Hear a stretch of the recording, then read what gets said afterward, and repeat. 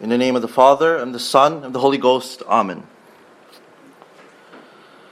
We celebrate today a very beautiful testimony to the value of the Holy Rosary. And as we all know, by the intercession of Our Lady, the Christian people won a decisive battle against the Muslims in the Battle of Lepanto in the year 1571. And this Mass makes constant references to the Holy Rosary, but also review its different mysteries.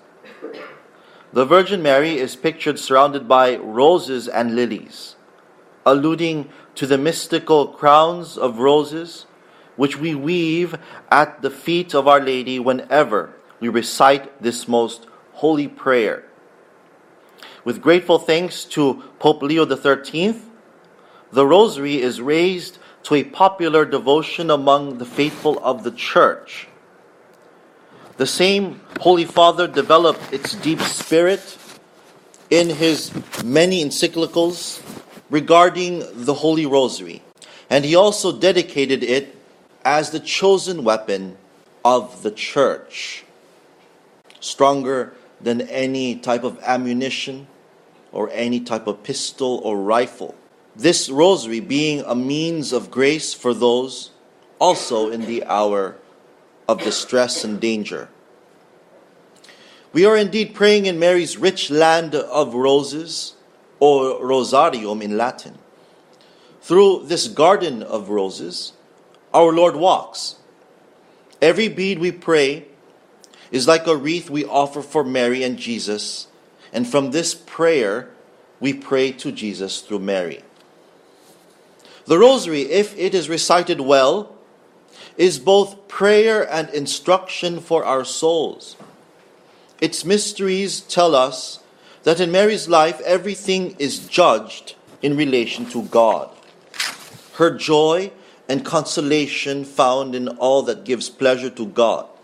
Her sorrows are the very sorrows of God, who, being made man, willed to suffer for our sins.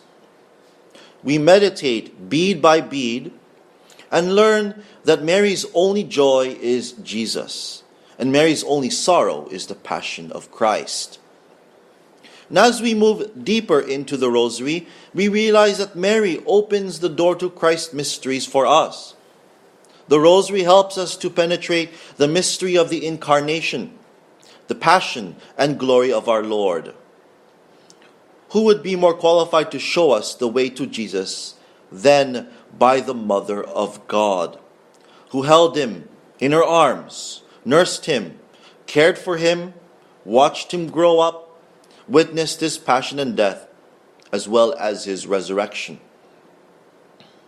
So as we pray our Fathers and the Hail Marys, we meditate on the mysteries of our holy faith, which we must occupy our mind in order to perform this beautiful devotion well.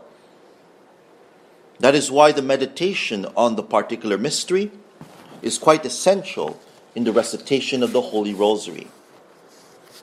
So let's recall again Pope Leo XIII, who is nicknamed the Pope of the Holy Rosary, who wrote that these holy beads are the great weapon against the evils of our days. Our days meaning his days, which also compares to our days. How much do we need to hear Our Lady's request and Pope Leo's request of praying more fervently the Holy Rosary? Among the many forms of prayer used so piously and successfully on the approbation of the Holy Catholic Church, the Rosary was first instituted to implore the help of our Mother against the enemies of the faith. Enemies of the faith meaning exterior and within. This same Rosary has consoled the Church in her trials. That is why we should always recite daily, and if possible, with others as a form of public prayer, whether it be before Sunday's Mass or in our home. If we want tranquility and peace and heavenly fruits in our home, let us recite it on bended knee, says Pope Pius XI.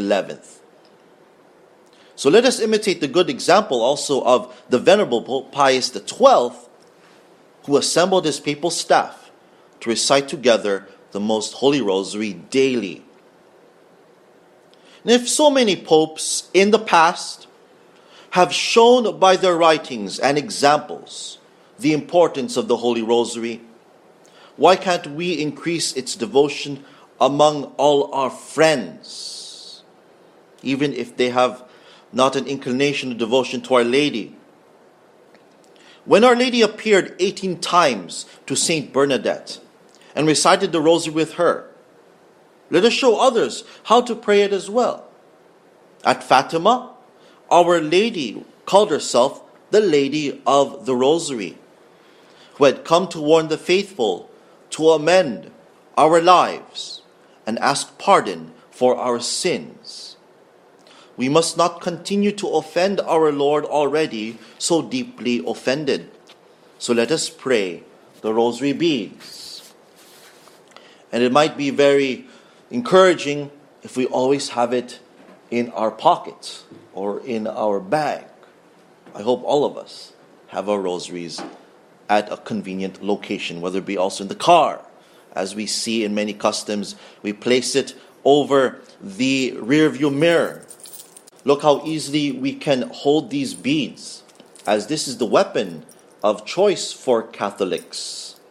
And these rosary beads, properly blessed by a priest or a deacon, will help us to ward off any contagion of evil and corrupting influence, according to the prayer of St. Joseph that we dedicate for this month of the Rosary. So let us always have it with us at a convenient location.